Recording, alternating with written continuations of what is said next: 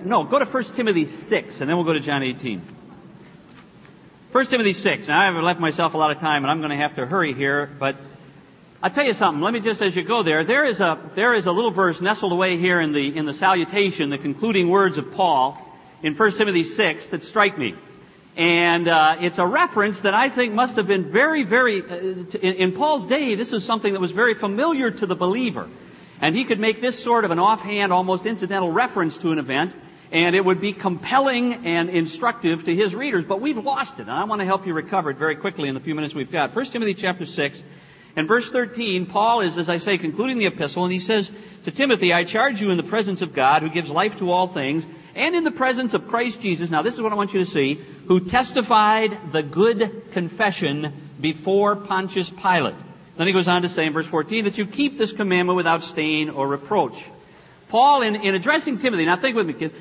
Paul, in addressing Timothy, he says, I charge you in the name of God and in the name of Jesus who witnessed that good confession before Pontius Pilate. In other words, there was a corporate remembrance, a shared recollection in the Christian mind of this marvelous event when Jesus stood before Pontius Pilate. And Paul could appeal to that in order to instruct and compel his readers as to how they ought to live out their lives in front of a hostile world. And I believe that what Paul is suggesting there is that Jesus Christ's confession before Pontius Pilate on Friday morning, before Jesus, just moments before, the last words Jesus spoke before he hanged on a cross in the record were spoken to Pontius Pilate. It is one of the most compelling scenes in the Scripture, but it is one with which I think we are pretty unfamiliar. So I want you to go back to John 18, and I want you to focus in. I'm going to have to hurry. I keep saying that. Maybe I'd be done if I wouldn't keep saying I got to keep hurrying. But I don't know how I'm going to get it on. But let me just tell you, what I want you to see is what I want you to do. Actually, there are two extended interviews. There are two John. Now, none of the synoptics, Matthew, Mark, nor Luke, none of them gives us these interviews. Only John records these two interviews and they're both private. 2 times in the course of the so-called trial or hearing before Pontius Pilate, Pontius calls Jesus into the inner chambers, into the praetorium, away from the masses who are screaming and hollering and accusing Jesus and hurling insults and accusations and so on. All of this rabid scene out here. Twice, Pilate calls Jesus into the inner chamber. And there, Jesus and Pilate have a private interview, a private conversation. Now, what is at stake here is nothing less than the death of the God-man. That's what hangs in the balance. Because Pilate, in fact, by reason of the fact that he is the Roman procurator, Pilate has the capacity to crucify Jesus or to release him. He is going to crucify him. As you know, he is going to turn him over to be crucified. But it is just absolutely impossible to overstate the emotionally supercharged atmosphere that is represented in this passage. But I want us to look at these. But in order to do that, I think we've got to set a little background. Let me just remind you of what's going on here. Let's just say it is Friday morning. Last night, Jesus gathered with his disciples. He took them to a room that he had secured in advance, and he partook with them of what you and I know as the Last Supper. And of course, in the middle of that, Jesus went out to fetch the Sanhedrin soldiers. Meanwhile, Jesus got up with his disciples. He taught them across the city. Then he went to the Garden of Gethsemane and poured out his soul in agony. And while he was doing so, the soldiers came and arrested him. That was last night or early this morning, maybe 2 o'clock this morning. Jesus was arrested.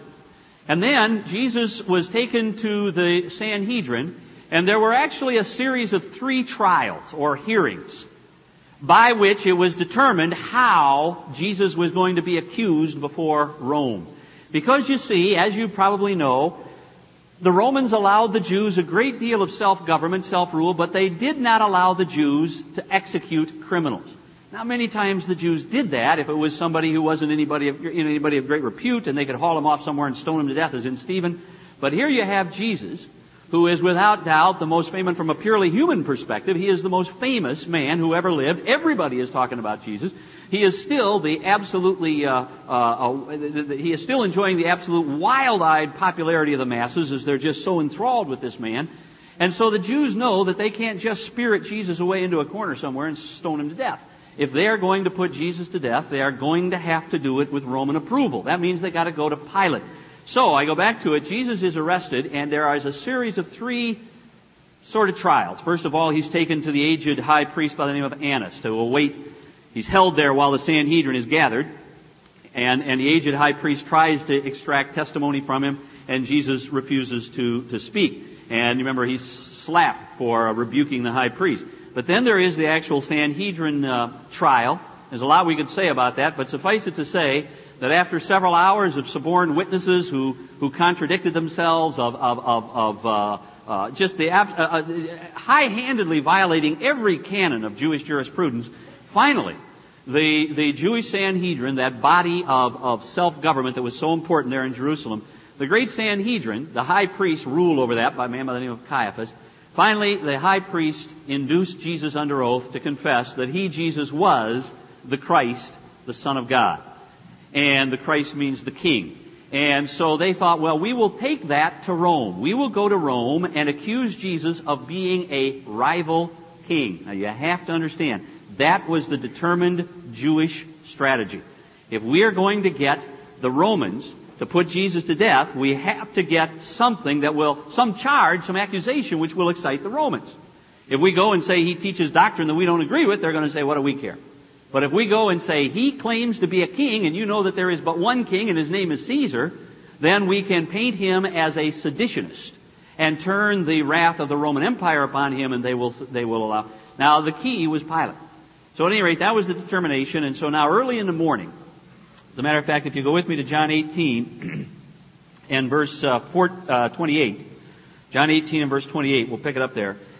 This is after, it says there in verse 28, they led Jesus therefore from Caiaphas. Now Caiaphas again was the high priest, the ruler of the Sanhedrin. Are you with me? So Jesus had been for some hours. As a matter of fact, I never finished the thought. He stood briefly before Annas, and then he stood before Caiaphas throughout the night. It's for several hours. But you see, by Jewish jurisprudence, by the laws, the canons, the standards of Jewish trial procedure, a man could not be tried, nobody could ever be tried between sundown and sunup. Are you familiar with that? They could not, because why? You tell me, what was the most basic requirement of Jewish trials? What do you got to have? Witnesses. You got to have 2, or only in the mouth of 2 or 3 eyewitnesses can a matter be established.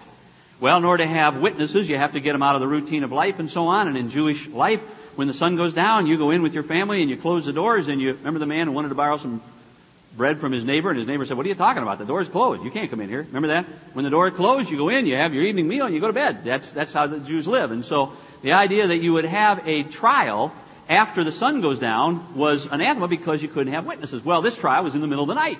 It was in the middle of the night, and that was high-handedly wicked, and well, it was a violation of their own, as I say, their own canons of law. And so therefore, as the sun came up, very quickly the Sanhedrin reconvened, and in order to put some sort of a legal facade over what they'd done in the middle of the night, they simply pronounced the sentence once again. That was the third hearing. That was early in the morning, just as the sun came up. And therefore now, and this is, by the way, April 3rd, 33 A.D., if you're interested. So on that Friday in April, Jesus is brought very early in the morning. There in verse 28, they led Jesus from Caiaphas, where he had been pronounced guilty once again, into the praetorium, and it was early. And notice, and this is such one of the greatest ironies of the Scriptures, they themselves did not enter into the praetorium in order that they might not be defiled. Now this was Passover. There's a lot of discussion as to why, if Jesus ate the Passover last night, why these Jews were worried about eating it today. I'm not going to get into that. I can explain it to you, but not right now. Thank you. But at any rate, the point is that, do you see the irony here? These Jews are reluctant to go into, you see, the Jews, the hidebound Jews felt that they defiled themselves if they went into a Gentile household. If you ever set foot in a Gentile house, you would be defiled. And therefore, to go into Pilate's praetorium, his palace, palace there in Western Hill in Jerusalem, would defile them. And then they'd have to seek Levitical purification, and it'd take some days, and they wouldn't be able to keep the Passover tonight. Go up to the temple for the Passover. So here you have the Jewish officials, who are busily committing the most high-handed, unspeakably wicked crime that mankind has ever committed. They are going about with knowledge of forethought to put to death the Prince of Life, and yet they are afraid that God would be unhappy with them if they stepped in a Gentile household. And so they are careful not to do it. But at any rate, picking it up, it says, Pilate therefore went out to them, and he asked, what accusation do you bring against this man? And then there's something remarkable that happens, and I have to point it out to you. It says, they answered and said to him, if this man were not an evildoer, we would not have delivered him up to you. Do you see what they're trying to do? Now I want you to think with me. I know we've been through a lot this morning, but think with me what's happening here.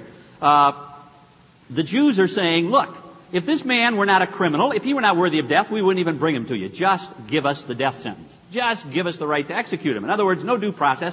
We don't want, this was a ploy. This evidently they'd put their heads together and said, well, let's take a run at this. Let's see if we just go with great indignation and say the man's a criminal. We know it. We've tried him. Just give us the leave to put him to death. Maybe Pilate will say, go ahead and do it. But Pilate is difficult.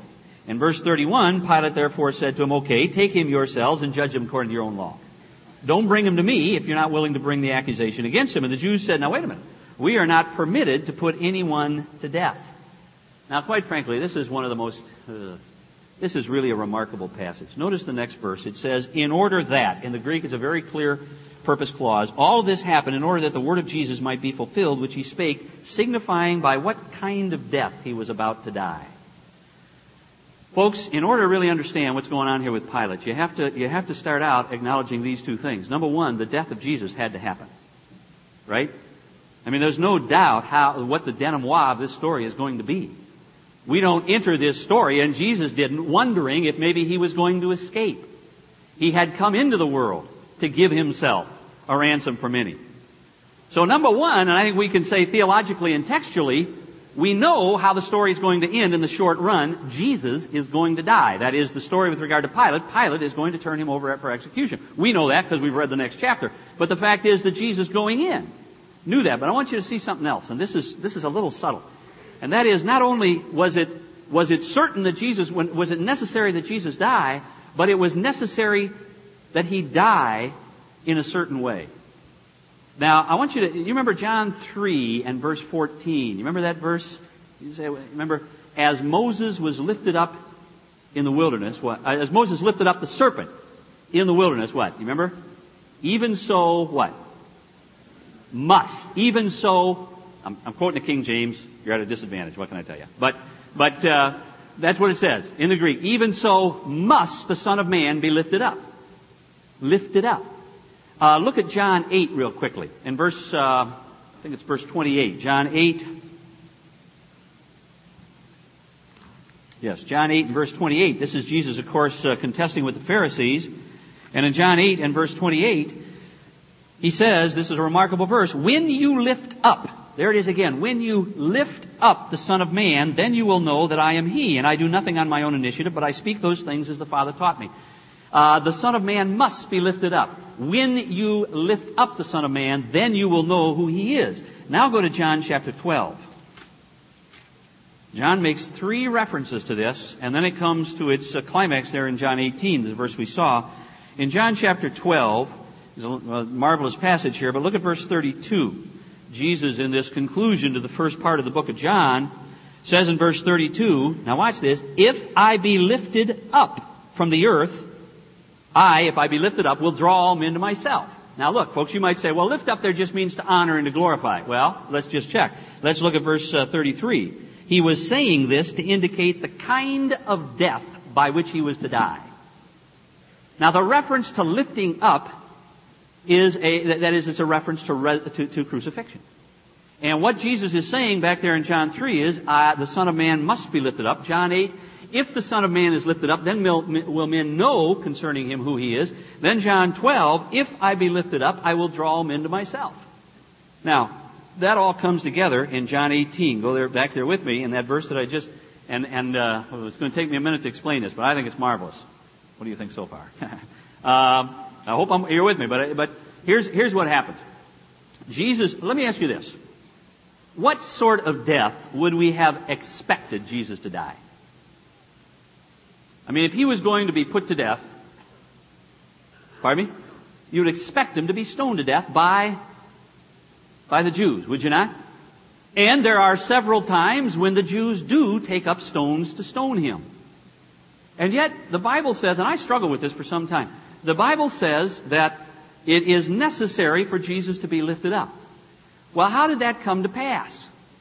Without getting too deeply into it, let me just tell you that Jesus very deliberately conducted himself in these last days of his earthly life before his crucifixion in such a way that he absolutely obligated the Jews to employ the Romans to put him to death. The Jews could not do it himself because of the raising of Lazarus, because of you see what Jesus had done is excite all sorts of attention concerning him to himself and so on. Everybody was talking about him, and so now he was such a celebrity, he was so notorious, if you don't mind, that the Jews couldn't possibly afford, they couldn't just spirit him off and put him to death. They'd create such an uprising that the Roman would punish them, the Jews. And so the Jews had to go to the Romans. And the Romans put people to death by crucifixion. Well, you go to John chapter 18, as I say, the Jews bring Jesus to Pilate. They say, just put him to death. Don't worry about a thing. We know he's guilty. And Pilate says, no, I'm not going to do that. If that's what you want, just go to attend to it yourself. And the Jews confess with their own lips, you know we can't do that. And verse 32, John says that all this happened in the Greek, it's very strong, in order that the word of Jesus might be fulfilled, which he spoke, signifying by what kind of death he was going to die. Now the point is, Pilate had to be a player in order that Jesus would die by being lifted up. Okay, this is a bit of an aside, but I think having spent the time, it's important. Why do you think it was important that Jesus die by crucifixion, as opposed to, for instance, by stoning? You ever thought about that? I don't suppose you have. But it doesn't say there, if I be lifted up, then I'll draw them into myself. If I be lifted up, then will men know. So the lifting up, the death by crucifixion, is important. You know why that is? I'm convinced. I'll just tell you. There are a lot of different ideas, but I happen to know the right one, so let me just tell you that one. You know why that is? I'm convinced. Stoning could be botched. It really could. Do you remember the story of Paul being stoned in Lystra? Then he got up and walked into town, and to this day, Bible readers argue whether that means that he was brought back to life or in fact he just did a lousy job and missed. So stoning could be botched. There has never been another mode of execution which was so publicly and certifiably certain. That is, he was lifted up to die. You know why that was? He was lifted up to die before the eyes of the masses. You know why that was? Because Rome designed crucifixion specifically to put to an end any seditious movement. So if this is Rome and I decide that I'm going to lead a rebellion against it and the Romans get a hold of me and you're my followers, they want you to watch me die horribly. And they want me to watch it. There are two things going on here. Number one, if I'm held up and I die an excruciating death, it's going to have the effect, is it not, of retarding the seditious impulse in your own breast, isn't it? You're going to say, ooh, I don't know about it. Maybe life ain't so bad after all. Maybe I'll just stay with what I got. And so the point is, it's going to arrest that seditious impulse on the part of the masses. The second thing is very important, and that is it's going to put to death any notion that I'm around anymore to lead you in sedition. Nobody's going to be able to say, oh, guess what, he escaped, because all those people watched me die. And while I was hanging there on that cross, there was physical evidence. Remember the blood and water that came out? That was very important because it was evidence of death. Now the importance of that is that nobody could later claim, now they've made up all sorts of idiot stories about how Jesus swooned on the cross and when he was put in the coolness of the tomb and so on, that helped him and he woke up and rolled away a several-ton tomb and walked out. But the fact of the matter is that you can't believe that if you know anything about Roman crucifixion. You can't possibly entertain that nonsense if you understand what whit of what Roman crucifixion was all about. Now, where am I taking you with all that? Simply this, that according to John, it was all important that Jesus die by crucifixion. And in order for that to happen, Jesus had to die at the hands of the Romans. And in order for that to happen, Jesus had to confront the procurator, who in the timely providences of God just happened, if you don't mind, to be in charge of Jerusalem at that moment. His name was Pontius Pilate.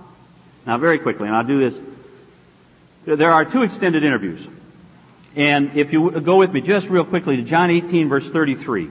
Let me just, you know what, I think I'll just read them to you and then I'll let you draw some of your own conclusions. I want you to see though, you know, let me just skip to my conclusion here. In Matthew chapter 10 and verse 16, Jesus is dispatching, don't go there, but Jesus, because you all know it by heart. Jesus is dispatching the disciples, or the apostles. Remember when he sent them out 2 by 2, gave them miracle working power and sent them out 2 by 2 to bear his message? And he said this to them. He said, you remember this, be as wise, what? And what? And as harmless as doves. This is history's best illustration of what it means to be as wise as serpents. And the word means shrewd. To be as shrewd and as conniving and as clever and as careful in your planning and so on as a serpent. And yet by the same token be as, and the word harmless means absolutely innocent. Now, I would suggest to you, you know, Joe made me think of it, Mr. Davis made me think of it when he talked about the importance of playing basketball in a way that exudes excellence while remembering whose we are and whose the glory is.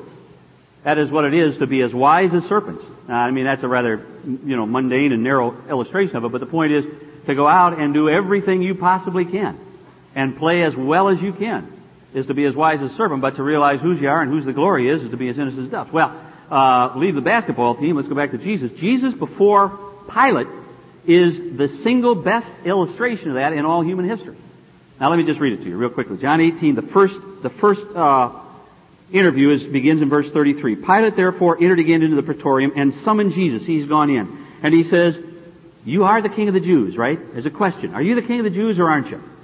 And Jesus answers him and says, are you saying this on your own initiative or did others tell you about me? In other words, what he's saying is, you're a Roman officer. As such, you often have to put down seditions. And there are false kings and so on. Now, did you look at my life and say, there's a man who's dangerous. There's a man who's a threat to Rome. Is that what happened here? Or did somebody come and just make this claim? Well, of course, you know exactly what happened. Jesus is saying, you know very well. I wouldn't even be standing here before you if the evidence had anything to do with it. Nobody's ever accused me of mounting a sedition. Nobody's ever come running to the Roman officials and say, ooh, you got danger up there in Nazareth or over there in Capernaum because this guy's mounting a sedition. I've been going everywhere. Now, I'm putting a lot of words in Jesus' mouth here, forgive me, but I think that's exactly the point. I've been going everywhere throughout the land for 3.5 years. Everybody knows who I am. Are you coming and charging me because of the evidence? Or is it just some sort of an insipid accusation? And Pilate acknowledges. He says in verse 35, I'm not a Jew, am I? I don't have anything to do with that culture. I don't know what goes on in that culture.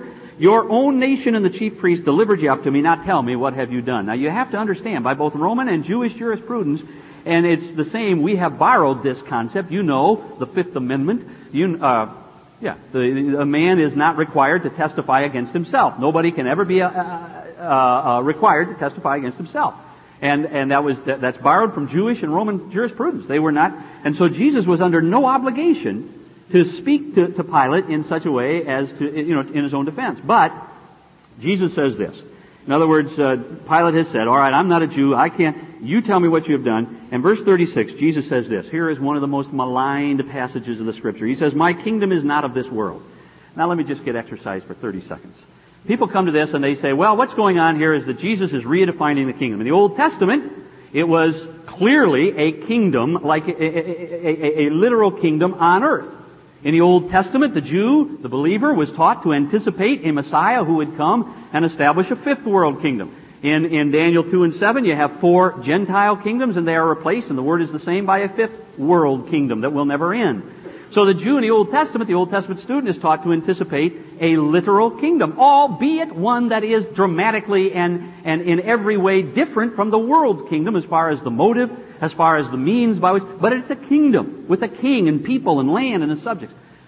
Well, that's in the Old Testament, but Jesus here now in private conversation that nobody else could hear with Pilate says, you know what, the Old Testament was confusing. My kingdom's not like that at all. And he redefines the concept of the kingdom. Jesus never redefined the concept of the kingdom. I am looking forward, folks, to that day when the knowledge of the Lord will cover the earth as water covers the sea. I am hungry for the day when every knee bows and every tongue confesses that Jesus is the Lord to the glory of the Father. And I am horribly exercised by the notion that you can excise that hope from me and from this book with some hermeneutical alchemy. Forgive me. But back to it, the point is, what does he mean when he says, my kingdom is not of this world? He simply means, and he goes on to say what he means in that same verse when he says, if my kingdom were of this world, my servants would be fighting. In other words, the standard way to establish a kingdom or to effect a sedition is to raise up a small army and to go after the people in power. Jesus' followers were not doing that. So the point is, my kingdom, Pilate, you have nothing to fear from me as a seditionist. The fact of the matter is, Jesus is one day going to establish a kingdom. But he is not going to do it by hiding away in caves and gathering a little army around him and going out and in guerrilla warfare, attacking Roman outposts and so on. He is going to descend with the clouds of heaven, with the armies of heaven. He is going to descend as a mighty conqueror. Amen and amen. So that's what he's saying. Well, at any rate, Pilate, and then he says, verse 37. Jesus says, Pilate answers him, first of all, are you a king or not? And Jesus answered, you say correctly that I am a king. For this very purpose I have been born. For this very purpose I have come into the world to bear witness to this truth. Everyone who is of this truth, everyone who is willing to witness to this truth, that I am king, hears my voice. So Jesus, on the one hand, I want you to catch, on the one hand, he is terribly sensitive to Pilate. On the other hand, he absolutely refuses to compromise the truth. You bet I'm a king. Well, there's a great deal that goes on. I was going to walk you through it, but let me just take you down to verse 8 of chapter 19, because what happens is Pilate once again summons Jesus, and I'm just going to read it to you. And what had happened is Pilate had struggled to release Jesus. And he had even gone to the people and tried to get them to release him. But they had said, no, he makes himself out to be the Son of God, and Pilate was traumatized by that. And so verse 8, when Pilate heard this statement, that is, that Jesus made himself out to be the Son of God, he was the more afraid, because he was afraid he was standing in front of the Son of God, I believe. And he entered into the praetorium again, and he said to Jesus, where are you from? Jesus gave him no answer. He stood there mute, because after all, he was not required to testify against himself. And then watch this, verse 10, Pilate therefore said to him, you don't speak to me? Do you know that I have authority to release you, and I have authority to crucify you? And Jesus answered and said this, you would have no authority over me unless it had been given you from above. That's Romans 13, is it not?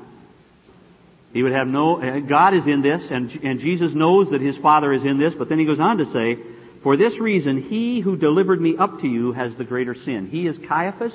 He is saying the Jews knew exactly what they were doing with malice aforethought, knowing that I was what I claimed to be. They turned me over to you. They have the greater sin, but Pilate, that doesn't mean you have no sin. And Pilate is to be regarded as reprehensible. This was a reprehensible act. But finally, verse 12, as a result of this, Pilate made efforts to release him. The Bible never tells us what those efforts were, but he went out and did all that he could to release Jesus. And but the Jews kept crying out, verse 12, saying, if you release this man, you are no friend of Caesar. Everyone who makes himself out to be a king opposes Caesar. And when Pilate heard therefore these words, and by the way, Pilate had every reason, he was living on thin ice. We know a great deal about Pilate from history, and he had already offended the Roman government over much, and he knew that if the Jews carried a report back to Rome, he was history. And therefore, when Pilate heard these words, he brought Jesus out. He sat down in a judgment seat at a place called the Pavement. He sat down in a sort of a judgment throne.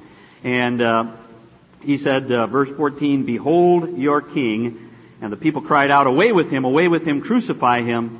And therefore, verse 16, he delivered him up to them to be crucified. Now, folks, there's a lot more I want to say about that, and I'm over time. I'm going to let you go right now. But let me just tell you, I'm going to go back where I started. Paul was convinced in his day that his reader, Timothy, and the others to whom he's writing there in Ephesus in 1 Timothy 6:13, ought to build, to a significant degree, they ought to pattern their lives after, and when you, let me say it this way, when you face a hostile world, which you do day in and day out, when you face a hostile world, you ought to take as your paradigm, as your pattern, Jesus before Pontius Pilate. Now, I didn't spend time really working you through it, but read those passages. Let me just implore you to do that. And certainly acknowledge this, as I said before. Jesus, on the one hand, was marvelously sensitive to Pilate himself. And yet Jesus, on the other hand, was absolutely uncompromising with reference to the truth. As a result, there is a very strong tradition, and we'll have to wait for some time, perhaps, who knows how long, to determine for sure, but there is a very strong tradition that Pilate became a believer. And there's even a church in his name in Europe, because he was banished there by the emperor, and finally, as best we can tell, committed suicide. But nonetheless, it is clear in the record that Jesus' testimony before Pilate, and I tried to describe this to you, in one of the most emotionally supercharged scenes you can possibly imagine, that Jesus' quiet and compelling testimony before Pilate had a marvelous, marvelous impact. And we have been enjoined by the good confession which Jesus spoke before Pilate. We have been enjoined, it seems to be 1 Timothy, to keep the same commandment. I hope that's some help. Let's have a word of prayer and we're done. Our Father in heaven, we do thank you for our Lord, and we thank you, Father, for the testimony of His life that we have here in the Gospels. And many times it's some work to work our way through some of these events and some of these narratives and so on, and to ferret out the lesson that is there for us. And Father, I am compelled by the fact that Paul was so struck by these words and by these interviews. And Father, we want to be pressed into the image of your dear Son. We want your Spirit to so shape us and conform us to the image of your Son that our testimony can be powerful for your glory. And Father, I pray that even this incident might be instructive, and that, Father, we might know what it is, on the one hand, to be as wise as serpents, but on the other hand, to be as harmless as doves, and thus to bear the testimony that you're anxious to have us bear. Well, thank you for it in Christ's name. Amen. We are dismissed. Thank you.